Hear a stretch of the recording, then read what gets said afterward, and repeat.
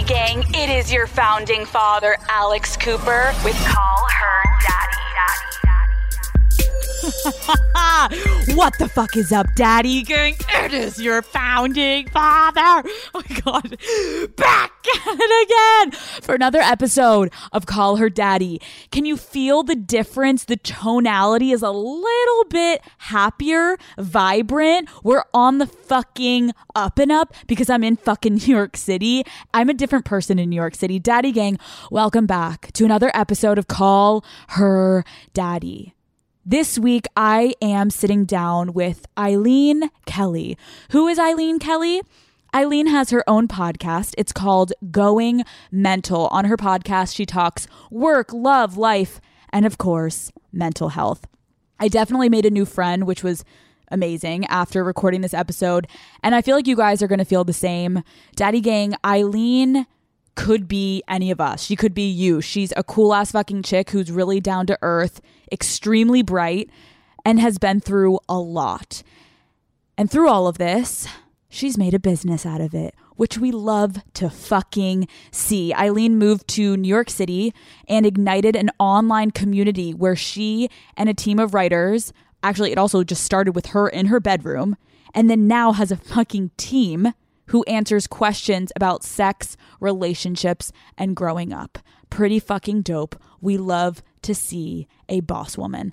Literally, we cover so much in this fucking episode. We get into our Catholic school days. Shout out, sister fucking Patricia. And the sex ed curriculum we all wish we had, okay? And to all my goddamn horny bitches in the back, lube up. Literally, because in this episode, we dive deep into masturbation 101, blowjobs, and threesomes, because Eileen has had many of them, and a fucking story that blew my fucking mind. It's a story of a friendship that turned into a revenge porn disaster for Eileen. And Daddy Gang, you will probably be able to guess who did this to her. Because I did, and if you can't, fucking Google it. We end the episode with a discussion on mental health, and Eileen openly details her decision to check herself into McLean Hospital, a psychiatric facility in Massachusetts, where Eileen spent 5 months seeking treatment for her mental health. Daddy Gang, I hope you enjoy my conversation with my new friend, Eileen Kelly.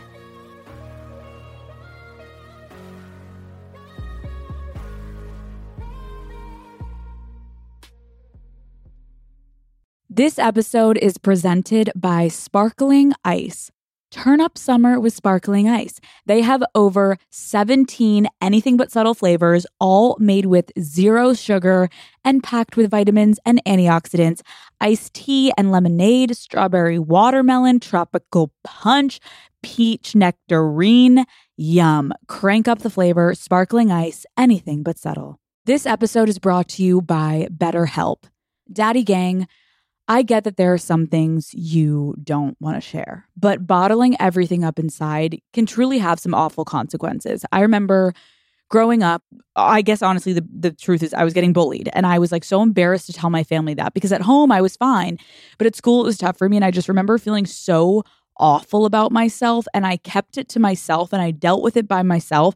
And it literally just caused truly maybe like a decade of trauma. And later in life, now that I've processed it, I'm like, damn, I would have been so much better off if I had just talked to someone about it. And it didn't even have to be my parents.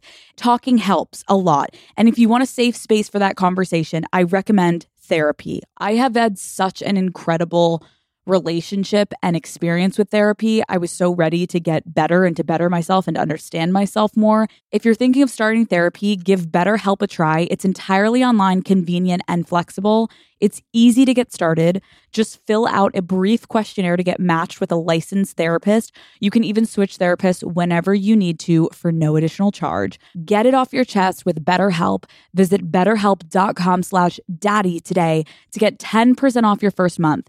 That's BetterHelp, HELP.com/daddy. 2 years ago, I became pregnant with a baby I desperately wanted.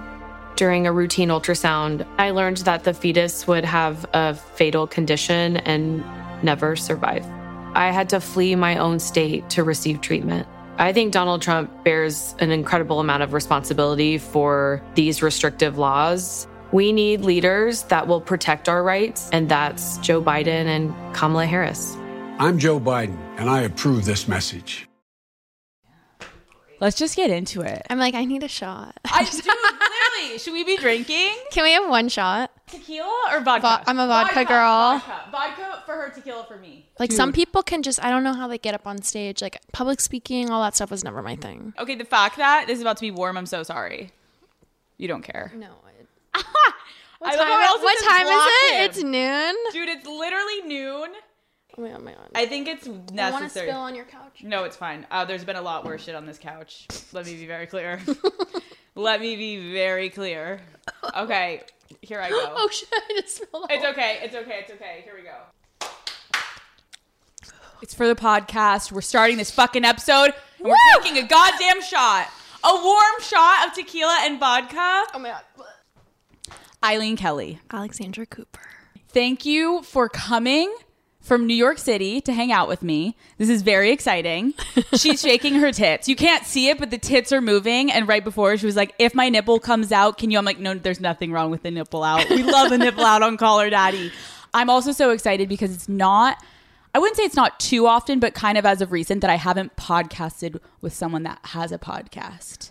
So I kind of like podcasting with someone that has a podcast. It's easier for me a little bit. Like, you know where your head is on the microphone. Yeah, and how close. Yeah, and just like little logistical things. Just the logistics. Let's give the Daddy Gang a little bit of background about who you are, and then we can dive into obviously what we're here for, which is sex. Not really, but kind of, but not really. You grew up in Seattle. Yep. You have 2 older brothers and an older half sister, actually. And then you're the youngest. Yes, I'm the baby. I'm also the baby. Ooh. So I relate.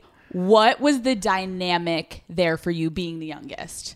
My siblings are all a lot older than me. Okay. So like, honestly, I felt like part of my childhood, I was kind of an only child. Like, by the time I reached middle school, everyone was out of the house and college. My sister was 17 when I was born.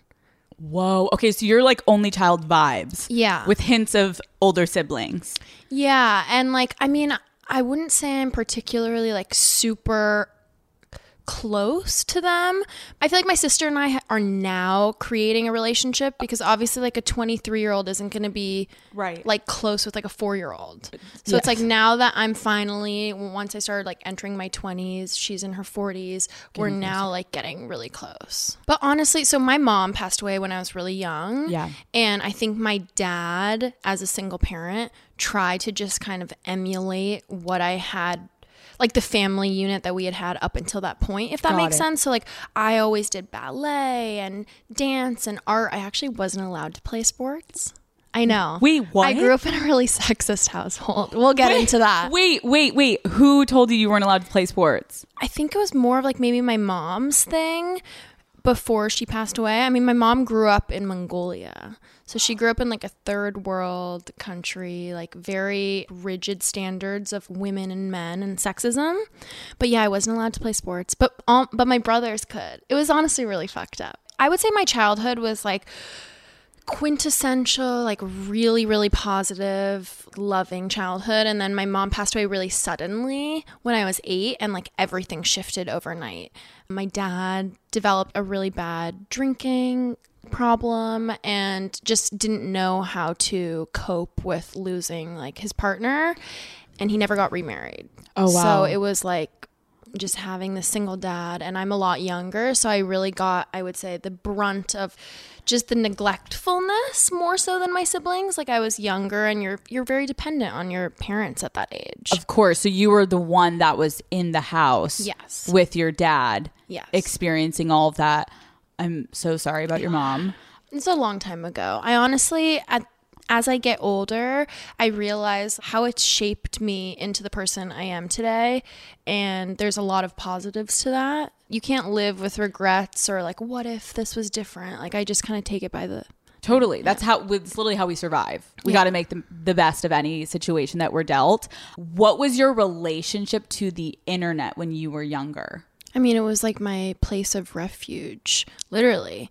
Like, I felt like I had no one to talk to. I honestly had a really lonely childhood at certain points, like especially in middle school when I started going through puberty.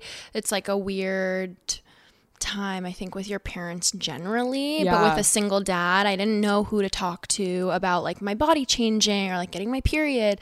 So that's where I moved to the internet.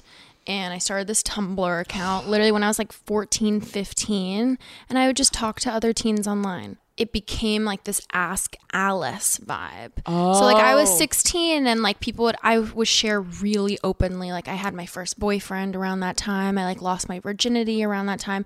So I would talk about it. I would do little posts and then people started asking me questions, and that's how my Tumblr kind of blew up. So they would ask me like advice, like, oh, my boyfriend cheated on me or this. And I'm like, okay, at 16, like, what did I really know? Right. But like, I think I was just happy to talk to these other young people. But it's funny, I met people I know now on Tumblr. Like I met Bella Hadid on Tumblr when we were 16. And I came to LA once with my dad and we had a play date. But we met off of Tumblr. Like I went to her mom's house in Malibu. So that's like the pros of social media. And like that's this is amazing. Like the very beginning of social media. Like in my experience, and I would love to hear yours, now that everyone, I feel like it's so saturated with people who have so many followers, people don't jump on like meeting people as much anymore. Like, I agree. So you start on Tumblr. And then I moved to New York. For college. So I always knew both my brothers went to school in New York. Like one went to NYU and stuff. Okay. And I always knew like I would come and visit them. And I was like, I need to live here. Like ever since I was a child, I was like, New York is just calling my name. Same. Like get me the fuck out of Seattle. Yeah. I'm like New York or LA, but take me to New York. Yeah, specifically New York. Yeah. So I moved to New York and went to college there initially. And I was like, I'm going to take this Tumblr thing, but I'm going to take it off of Tumblr and I'm going to make a website, just a blog. Right. And I met this coder at NYU, like who was like, oh, I can basically build it for you for free. And then I met this graphic designer who worked for Kanye, but they were like young and it was the beginning of their careers. So they were like down. Like if I had met them today, none of this shit would have happened. It's like pay up, bitch. Like literally the stars aligned at that moment. And yeah, they built me a website and I would just blog about like what's it like to get an IUD put in, or how do I put a tampon in, just like super basic things from a first person point of view. In the beginning, in the middle of Call Her Daddy, every fucking question was like, oh my God, what do your parents think about this? And so I'm interested to know, like, when did you tell your family that you were like going to be pursuing this? Yeah. My family is really religious. So it's been this kind of don't ask, don't tell. And it's something I'm still navigating as my career has like flourished more and I've gotten more opportunities that they themselves can understand. Those are the things I'll share with them. Okay. So like a couple years ago, I was going and speaking at a lot of universities across the country. Like I've spoken at Brown, I've spoken at Columbia. And like these are universities where I'm like, I honestly probably couldn't even get into this school. How crazy is that? Yeah, at like 20 years old, they're asking me to come speak and like give a presentation. And those are kind of the things that on paper, my family can be like, okay, we're proud of that. We understand that. But even yesterday I was on the phone with my dad. I was like, I'm going on this podcast. Like it's a really big deal. I'm very excited. But like he doesn't really know what podcasts are. Got it. So he was like, oh, I'm happy for you. But like, there's a disconnect. Is that hard? I think I'm so used to it, even since I was like a young girl. And I almost feel like not having that huge amount of support at home has made me a go-getter. Because listen, us Catholic girls, we gotta stick together. How did being Catholic and attending Catholic school affect your relationship with sex, your relationship with your body, boys, sexual education, etc.? I mean, a lot of things. Obviously, what we talked about earlier is I grew up in a male-dominated household, so that was like one tick. And then growing up in Catholic school where none of this stuff was really talked about. It was much more hidden than it would be in other places. So I remember even in middle school, like girls having to bring a tampon to the bathroom, like they were embarrassed of it. So they would hide it up their sleeve. And now I look back as an adult and I'm like, that affects women like way past that age, of women who are not super comfortable with their like vaginas or menstruation. Those are the women who honestly sometimes have a harder time orgasming because they feel dirty. If we could go back and you could like be in your sex ed class, you're like, Professor Kelly, like reteach us, like what is something for sex ed that you like wish was enforced or taught or pleasure showed? Yeah. I mean, I feel like the easy one to jump to is obviously consent, and these things like aren't really talked about, and they are definitely needed, but pleasure is a huge one that's missing. Like sex should always feel good, or like it shouldn't hurt. So true. I also remember you said something about porn education. Yeah, let's also normalize like, all right, let's play it. Like this, not so realistic. Like let's just be real. Like her on her head doing a headstand and he's coming down from the swing and his dick is inside of her. Not real, kids. I also was just thinking recently, like normalizing in vitro. We live in such a hetero world of young kids. If it was normalized that like you don't just have to have a man stick his penis into a woman's vagina to get pregnant, if we normalize that, then maybe also younger kids will feel less inclined to feel forced to be a part of such a hetero world if that's not internally what they're feeling. Yeah. Also, I feel like normalizing awkward moments in sex is a huge one. Like you don't see that in porn, and like porn tends to be a lot of people's sex ed. Yeah. Just unfortunately, it's not supposed to be. It's supposed to be entertainment for adults. Right. But like awkward moments of like, okay, if your partner like comes in you, like what do? Sometimes I jump up and I run to the bathroom and then I pee, right? So I don't get a UTI. Right. But it's like, it's not like it's not like in the movies. I'm not cuddling with my partner right away. I'm literally jumping up, like hoping the cum doesn't come out.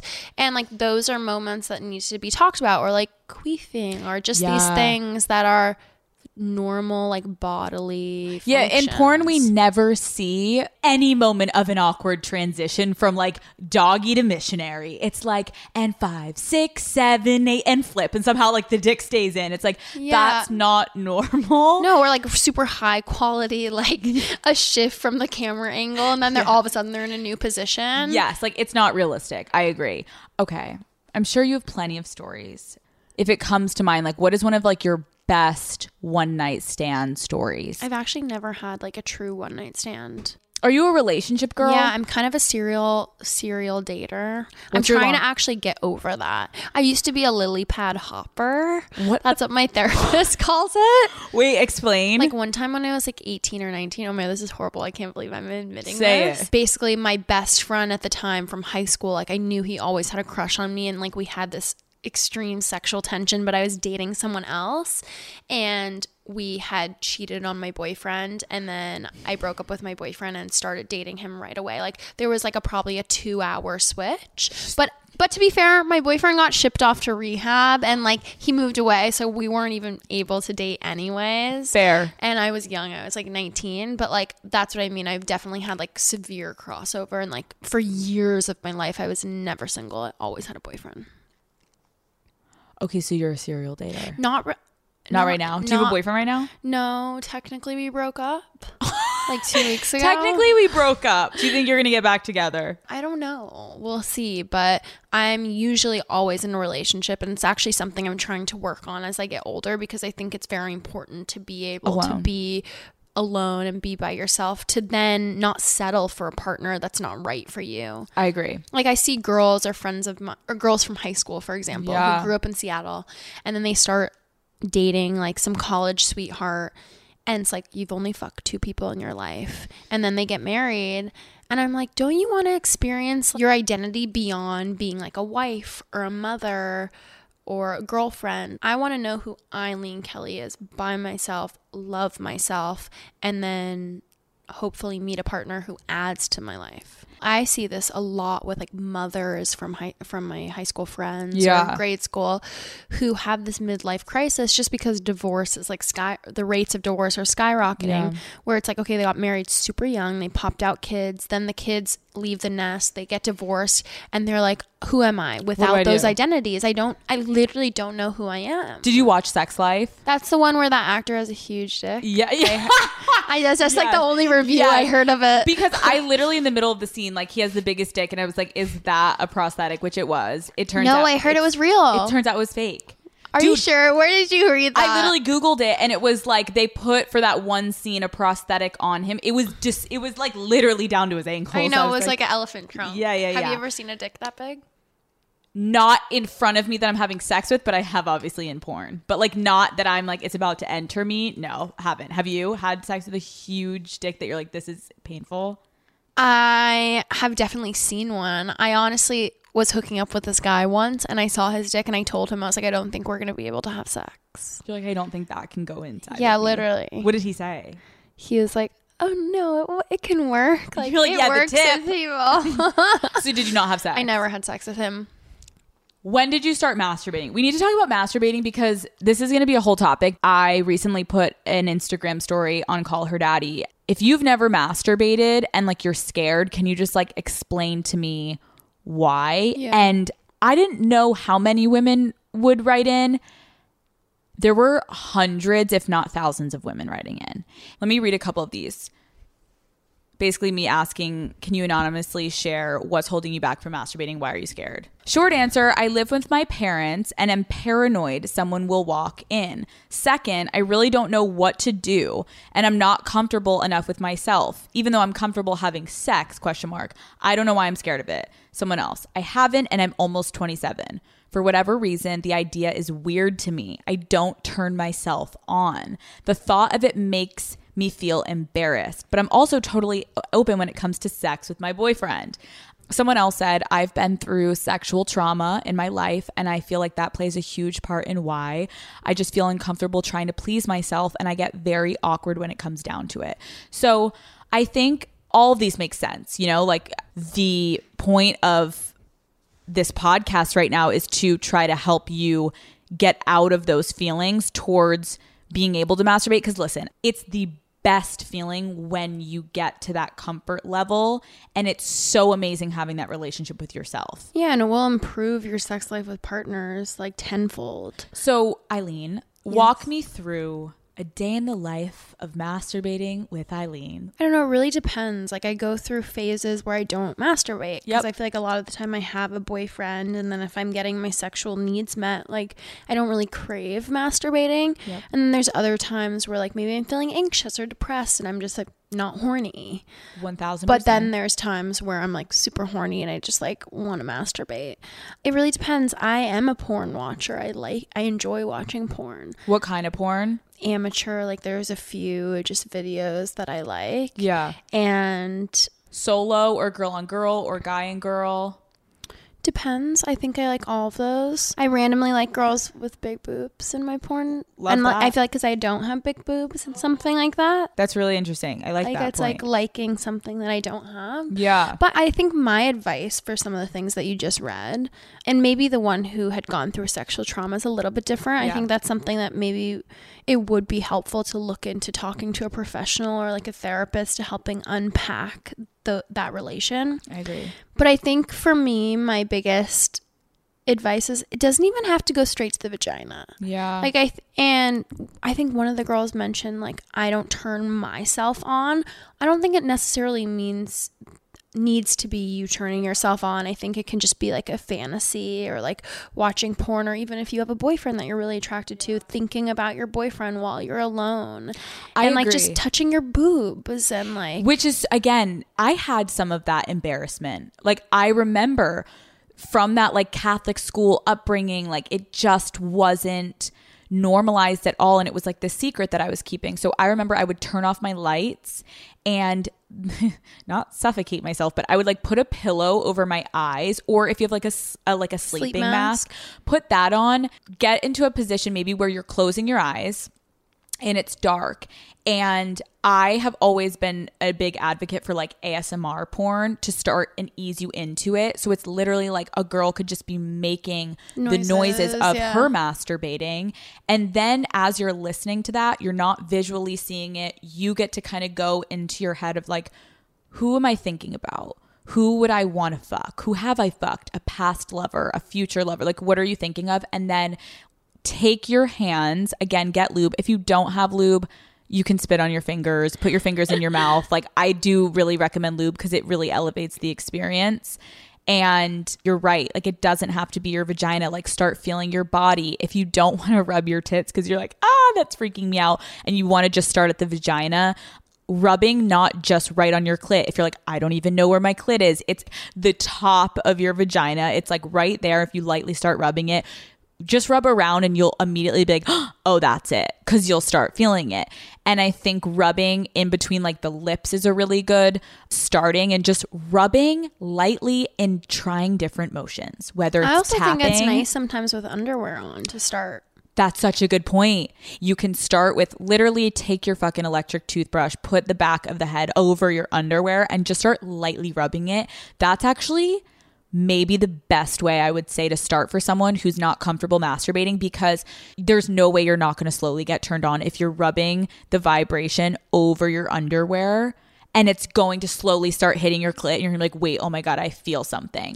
Yeah, I don't think you need anything internal yet. Nope. Like, just stay external. Yeah. My recommendation for like a first vibrator would just be like a bullet. Like something just small. Maybe it just has one setting. It's not like a huge like vibrating dildo or something you're like stick in your vagina. I think it's really, really, that's a great advice. And also, again, like, don't just focus on your clit, but I would also suggest to girls that, like, you know what a clit is, but you don't even like know yours yet.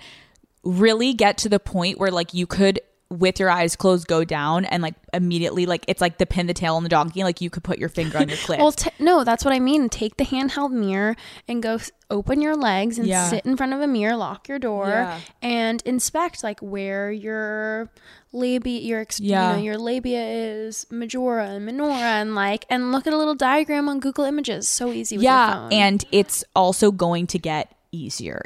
Women should enjoy themselves, and think about the amount of times a guy says, oh, I'm going to go jack off. That's almost the vibe we need to get to, where it's also normalized for me to be like, I'm fucking horny, I'm going to go masturbate. Because once you get comfortable with yourself, I think for me, my masturbation definitely changes, like you said. Having a boyfriend, it's a weird dynamic. You have to almost like adjust and figure out like, when is my masturbation schedule? I've been doing it where I masturbate more recently because it also then makes me horny for sex. I was going through a period where I changed my birth control and not feeling great. And I felt like my sex drive was down. And so I have given this advice. So I was like, take my own fucking advice. And I started masturbating, like whether he like left to go work out, and then I would masturbate. Then once I would do that, I would start to get more turned on throughout the day and then want to have sex with my boyfriend. So anyone that's like, why am I not? Also, if you're not in the mood, don't force it. I just knew I just needed that extra alone time because I was getting too used to just fucking my boyfriend and then it being like, okay, I haven't had any alone time. Listen, if you're listening, I hope you at least just order some lube today and just hang out with yourself this weekend. I recommend silicone lube. I'm not a water-based lube girl. Look into what you're putting on your vagina, because I've had, what is that thing, glycerin? Yeah. And then it can give you yeast infection. Yeah, you gotta just check that the ingredients don't have glycerin in it, because that fucked my vagina up for a little bit. Okay, so let's talk about blowjobs. Okay. Can you give us one of your best blowjob tips, or just any type of go-to blowjob things that you have in your arsenal that you whip out? Yeah, my only tip is just don't use your teeth. Oh, stop. I'm serious. That's it. So the first time I ever gave a blowjob, I was a junior in high school. Oh, no. I was on a family vacation, and I had met this guy by the pool, and he was my age, and he lived in LA, and I thought he was super cute. And I just had this feeling like he's going to come to my hotel room later. Like, I think I'm going to give him a blowjob. So I called my best friend, who's a little bit older than me. And I was like, I don't know what to do. Like, I've never given one. And she was like, just don't use your teeth and just pretend it's a banana. And it worked. And he would not believe me that it was my first blowjob to this day. Okay, so just don't use teeth. I think that's just like if you're really going to be focusing on one thing, and like I was definitely young and insecure and like really in my head about it. It's just like, okay, just don't use the teeth. Don't accidentally use my teeth or bite it. You know, sometimes you just need, again, we're going back to the basics. Sometimes you need a gentle reminder that you can't use your fucking teeth. Okay, do you like giving head or no? I do. Okay. I think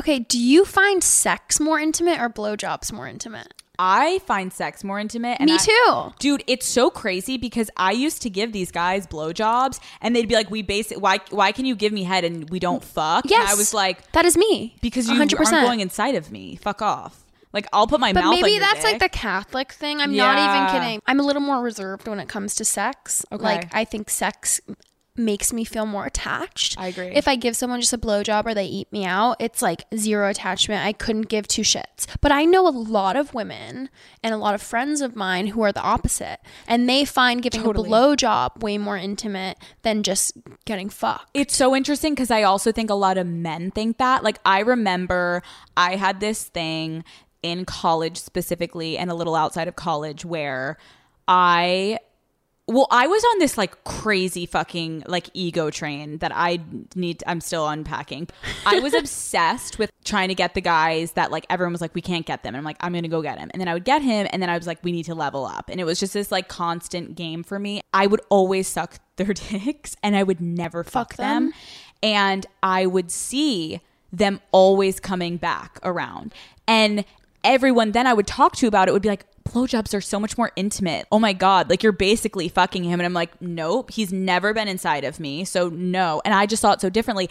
And it was like a power dynamic for me that I loved, that we had never had sex and I was still getting pleasure. They would eat me out or finger me, but it was like a power thing for me. And maybe it does go back to that Catholic thing of like, I'm in I the agree same with boat, you, though. right?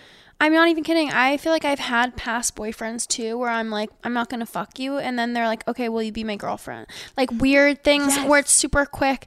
I remember I had a really long term, like awful boyfriend. And he had said years later, like, the only reason I asked you out so fast is because like I wanted to fuck you. And we ended up dating for years. And this isn't advice. This is just like, we're just like talking it out. I don't give a fuck about my mouth. Like, I'm like, get in there. But like, that's what I mean. Is it some Catholic, like puritanical view like of like virginity? Yeah. No, I'm serious because that's something I've been learning to unpack. I'm in that boat completely. It's so interesting. There is no right or wrong answer. Girls, if you're out there putting the pussy out and you're not giving them head, like, I'm not giving any judgment. If anything, do exactly what you want to do. Threesomes. Eileen gave me a little wink. Have you ever had a threesome? I have had many. Tell me. I just threw my paper. Tell me everything. Tell me the dynamic. Wait, have you ever had a threesome? I've had one. Okay. And I know that he's going to kill me. No, he doesn't care. He's just like, I have a job. My boyfriend and I have talked about it. Okay, I've never done it with a boyfriend, but That's I've had many. Okay. So I used to hook up with a couple. That's probably my favorite experience. And they lived in LA and I lived in New York, and I would come to LA periodically and I would hook up with them. How did you meet them? I met them out. They were just like hitting on me.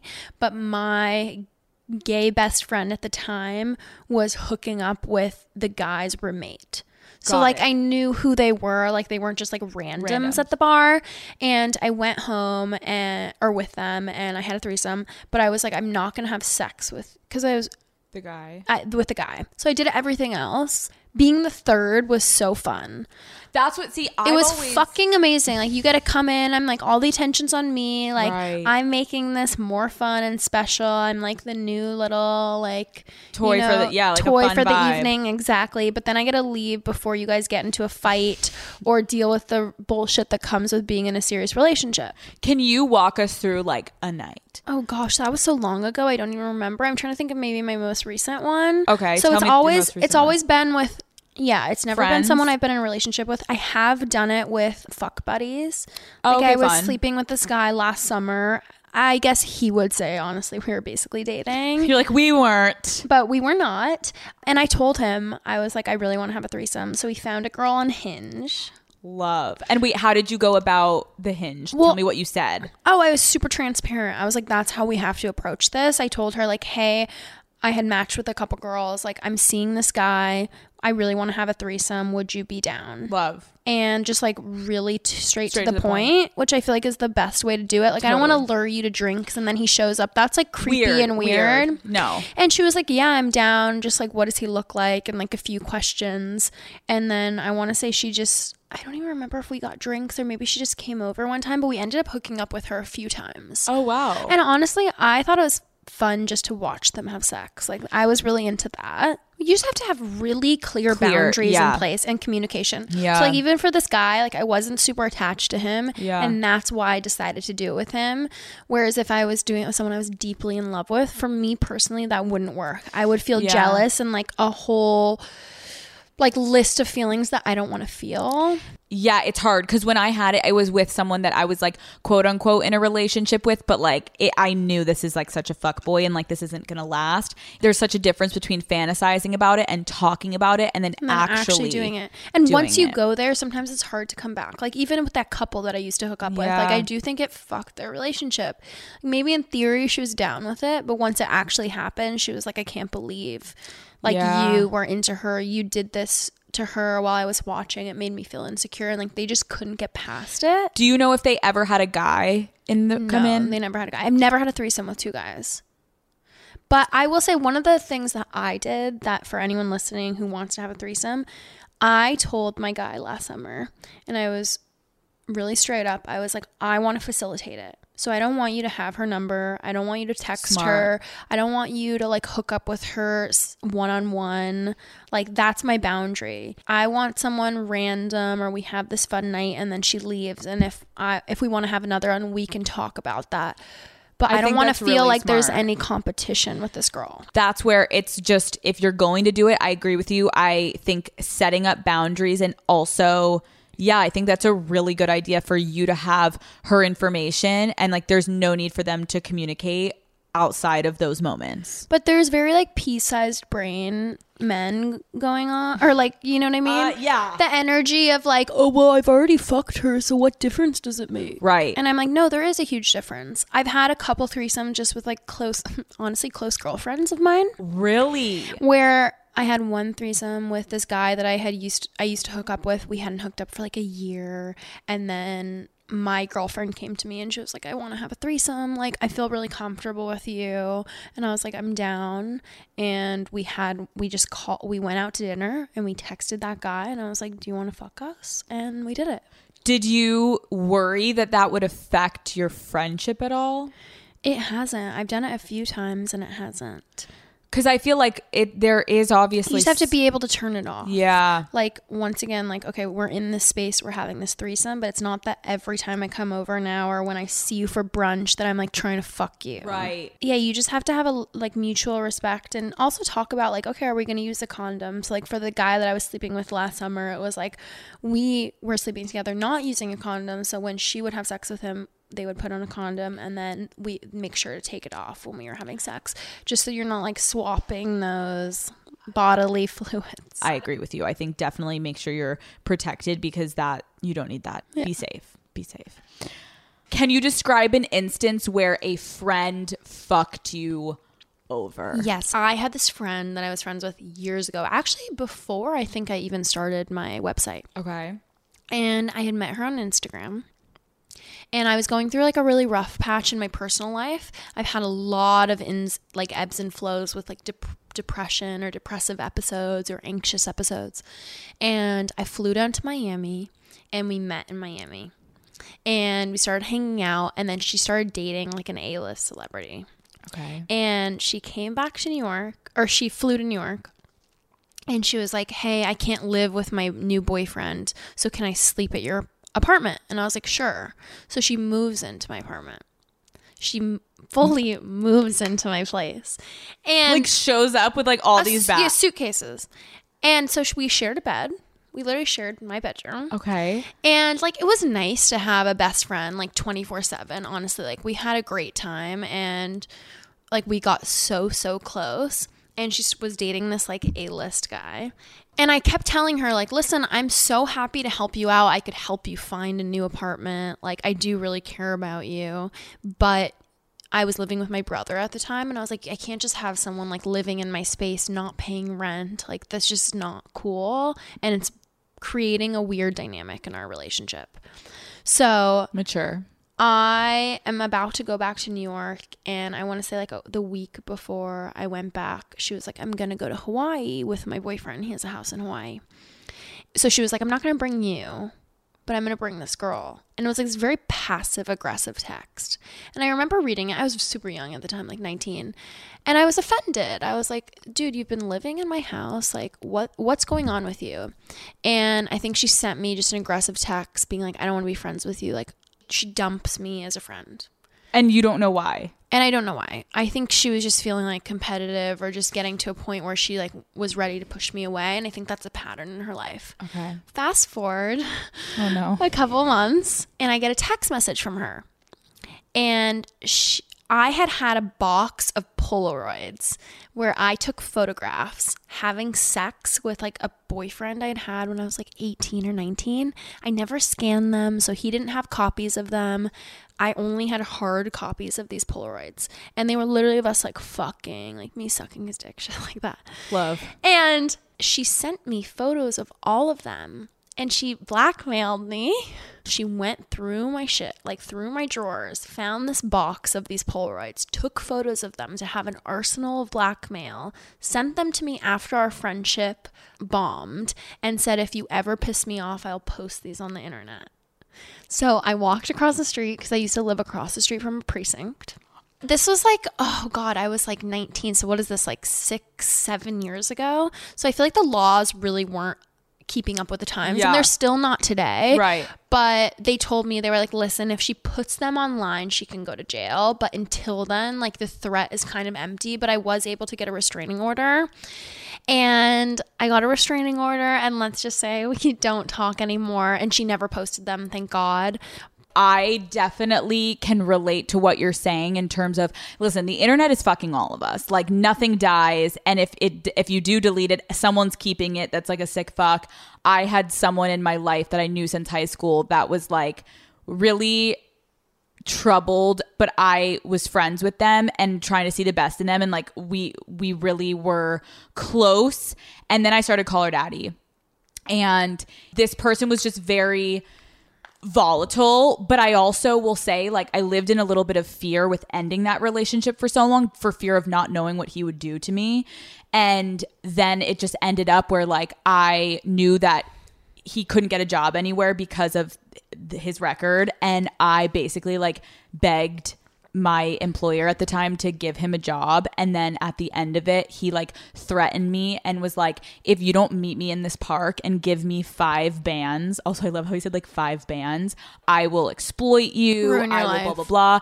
And from what the themes that I'm hearing from you and what I did was I just did nothing. I was like, you know what? I think we need to go our separate ways, and I wish you the best. And so I think if anyone's getting blackmailed, I feel like, I love how this is not a theme that I was thinking of talking about on Call Her Daddy today, but if you're ever getting blackmailed, I think the best response is nothing. No, I agree. I mean, obviously with the first one and the revenge porn, like I did have to go to the police. Okay, yes. But it was scary. I felt like this is something that's not talked about. Like I didn't really know who to go to. Also, I was super young, and I'm like, I don't know who to reach out to and be like, hey, I have naked photos of me fucking. Right. Like, I'm not going to call my dad and ask for advice on that. So I really felt alone, and that was what was really terrifying about the situation, because I think if I didn't have the confidence to go to the police, I would have just tried to deal with it on my own. And that's what's sad. And I feel like a lot of people tend to be in that position. That's a good point. I have had girls reach out being like, oh my God, my ex has videos of us fucking. And he was posting it online or something.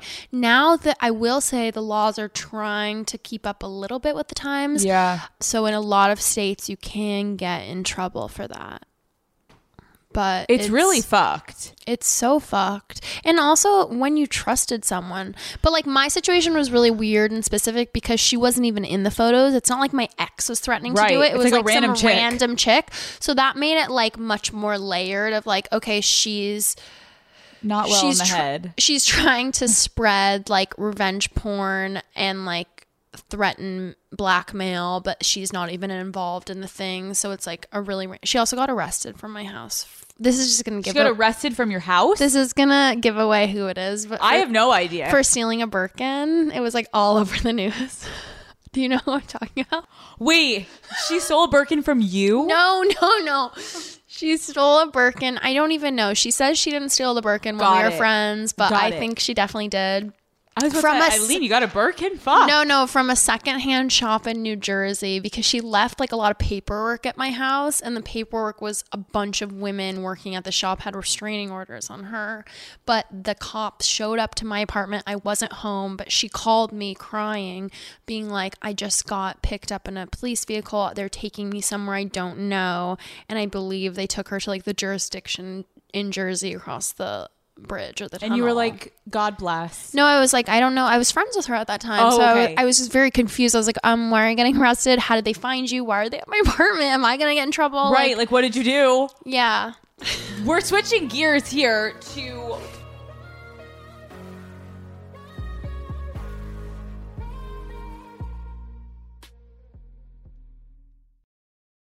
This episode is brought to you by Azo Vaginal Health Products. Most women will experience a yeast infection during their lifetime, but it is time to stop giving women's health the silent treatment. I think sometimes we get so anxious, we don't want to deal with it. Well, actually, yeast infections, you're like, I actually have to deal with this. I literally am so fucking itchy right now.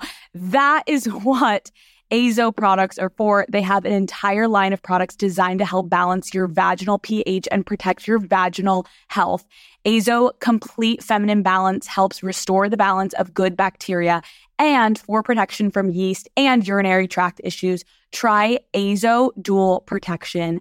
Azo, care that goes there. Daddy Gang, you can save 20% with the promo code podcast at azoproducts.com. That's AZO products.com. This episode is brought to you by UGG. Who's ready to create some core memories this spring, Daddy Gang? Rally the squad. We're packing up and heading out on a road trip in UGG. Y'all know I live in my UGG classic boots. Well, now it's time to swap out the boots for the sandal of the season, the Golden Glow, because you already know UGG season is year-round, baby. Shop the Golden Collection at UGG.com. This episode is brought to you by new Garnier Fructis hair filler with vitamin C, G.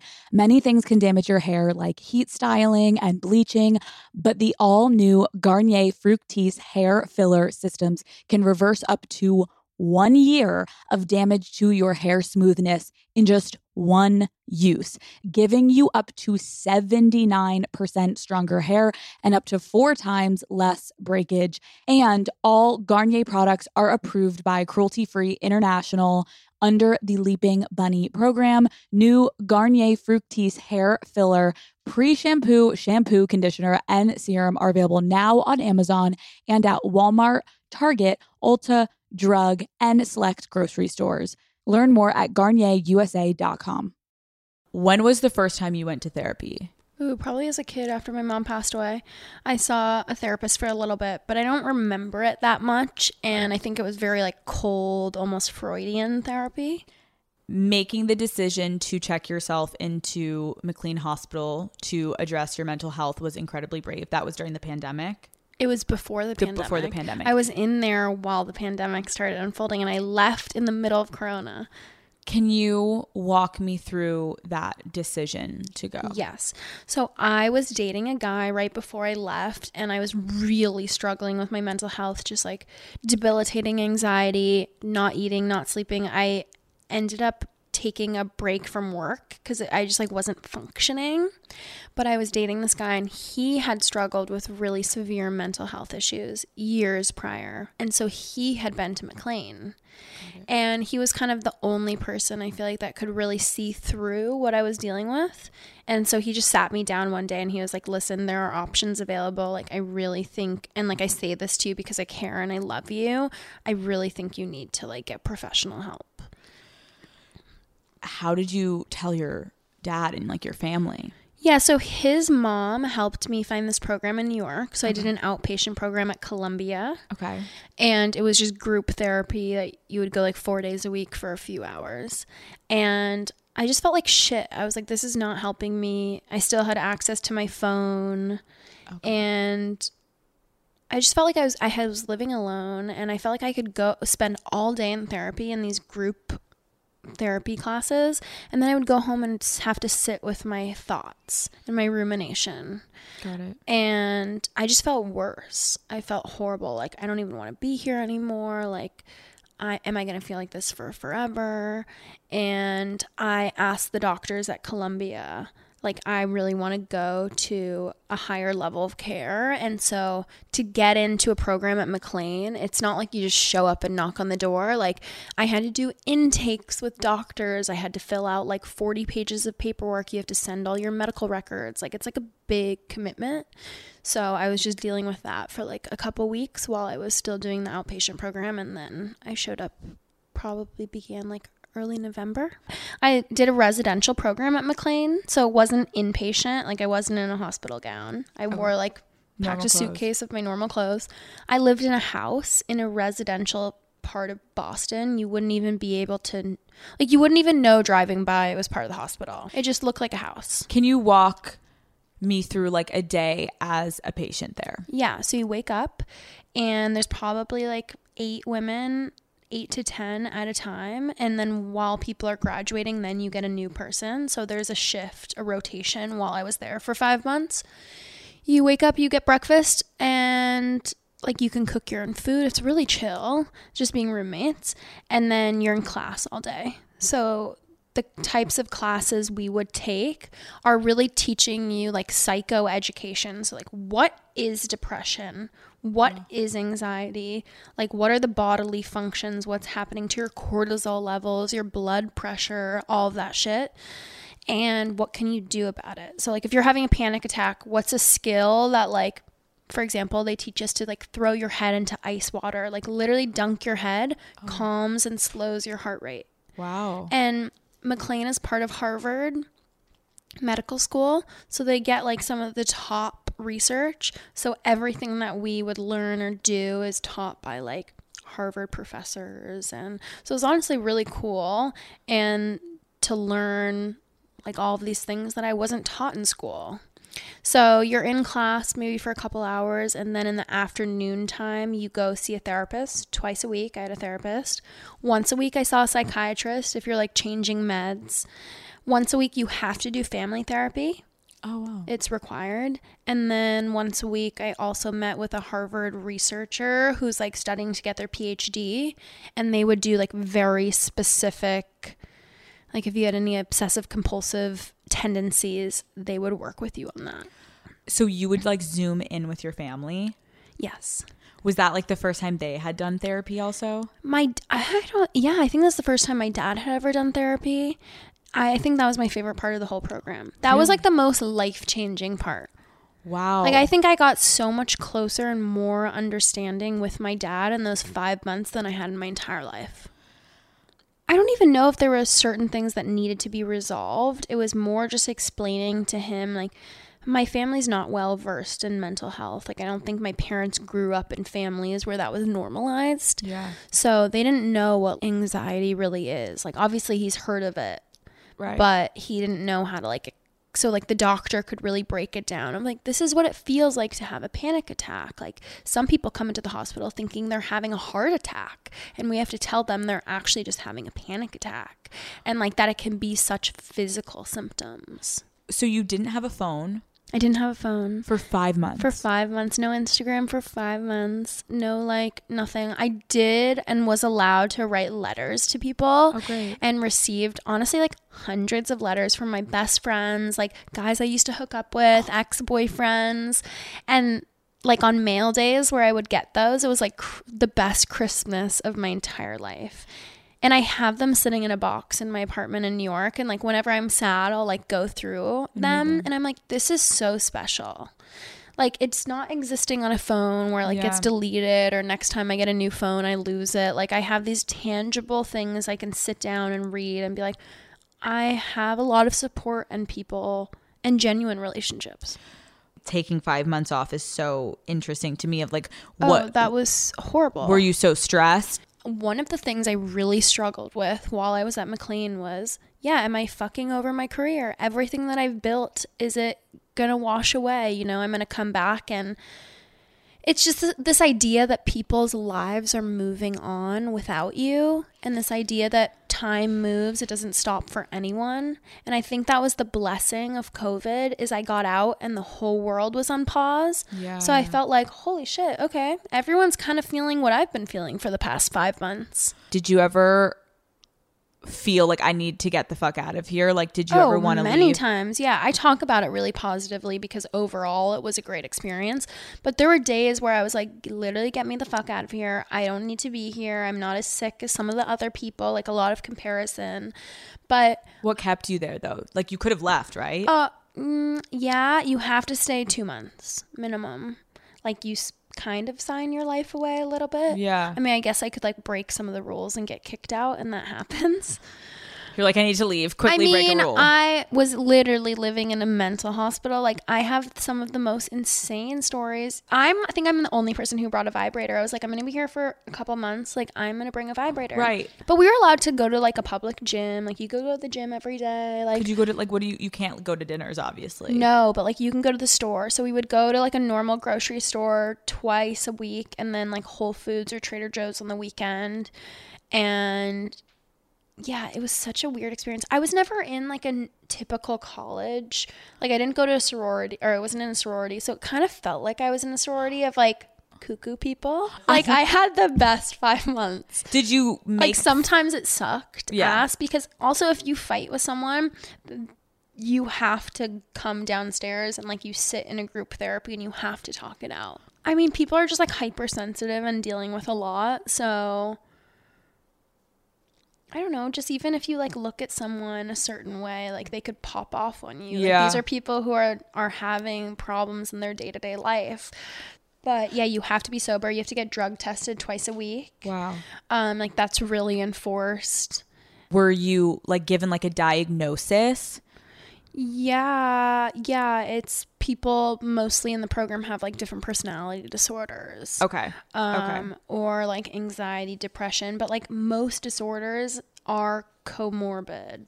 How it was explained to me is like someone who just has like borderline or just has an obsessive compulsive personality disorder, that's like a unicorn.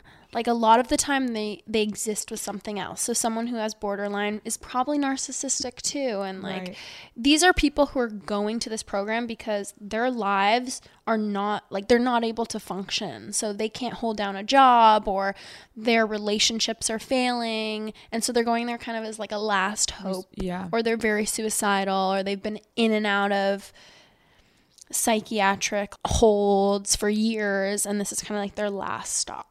Were you put on medication? Like, how did that I was on affect medication you? before I went. Okay. So I'm on Lexapro, but a really low dose. And I take it for like obsessive thoughts and anxiety. And I had a really good reaction to it. So amazing. I'm just on a low dose, and it has like changed my life. Because I know people will write in being like, it's affecting my sex life. Yes, so that's like, a big thing. I mean, do you that's have really any normal. Advice? When I was on a higher dose, I felt really numbed out and didn't want to have sex. Now that I'm on a lower one, and I think it took me 5 months working with doctors to be able to give me different skills, so I wasn't relying on the medication. Got it. Before, I felt like I was just relying on this pill, taking this pill every morning. Yep. So I think working with your doctor to come up with like, what are tools in my interpersonal relationships in my day-to-day life that can help me. And like, it just takes me a little bit longer to orgasm now. I have to have more foreplay. Like, there's a very specific things I can do to enjoy sex more. And being open with partners. That's huge. Like, I've told, ever since I started Lexapro, like I've told the people I've hooked up with, like, hey, I'm on this medication. It takes me a lot longer to orgasm, and sometimes I can't. Yeah. But honestly, like, my mental health is more of a priority to me than my sex life, because I want to be like happy and want to be alive and not be like not functioning. Like, no sex, no career, nothing is worth that to me. Hello, Daddy Gang. It's your father. I hope you guys enjoyed that episode. I felt like it was a great conversation. And I really had a great time getting to know Eileen. I may go on her podcast at some point, who knows? But the thing is that we actually recorded for 2.5 hours. So I have a fat chunk of content that I didn't put into this episode. If you guys enjoyed me having Eileen on, let me know and I may release more in a mini episode. We discuss a lot that gets into business. Like, she discusses her business, I discuss my business. And if you guys are interested in hearing about that stuff, and also just a lot more fucking topics that I was like, holy shit, this is a lot to digest in one sitting. So let me know if you guys enjoyed this. But Daddy Gay, that is it for this week's fucking episode. Daddy Gang, you know the motherfucking drill. I will see you fuckers next Wednesday.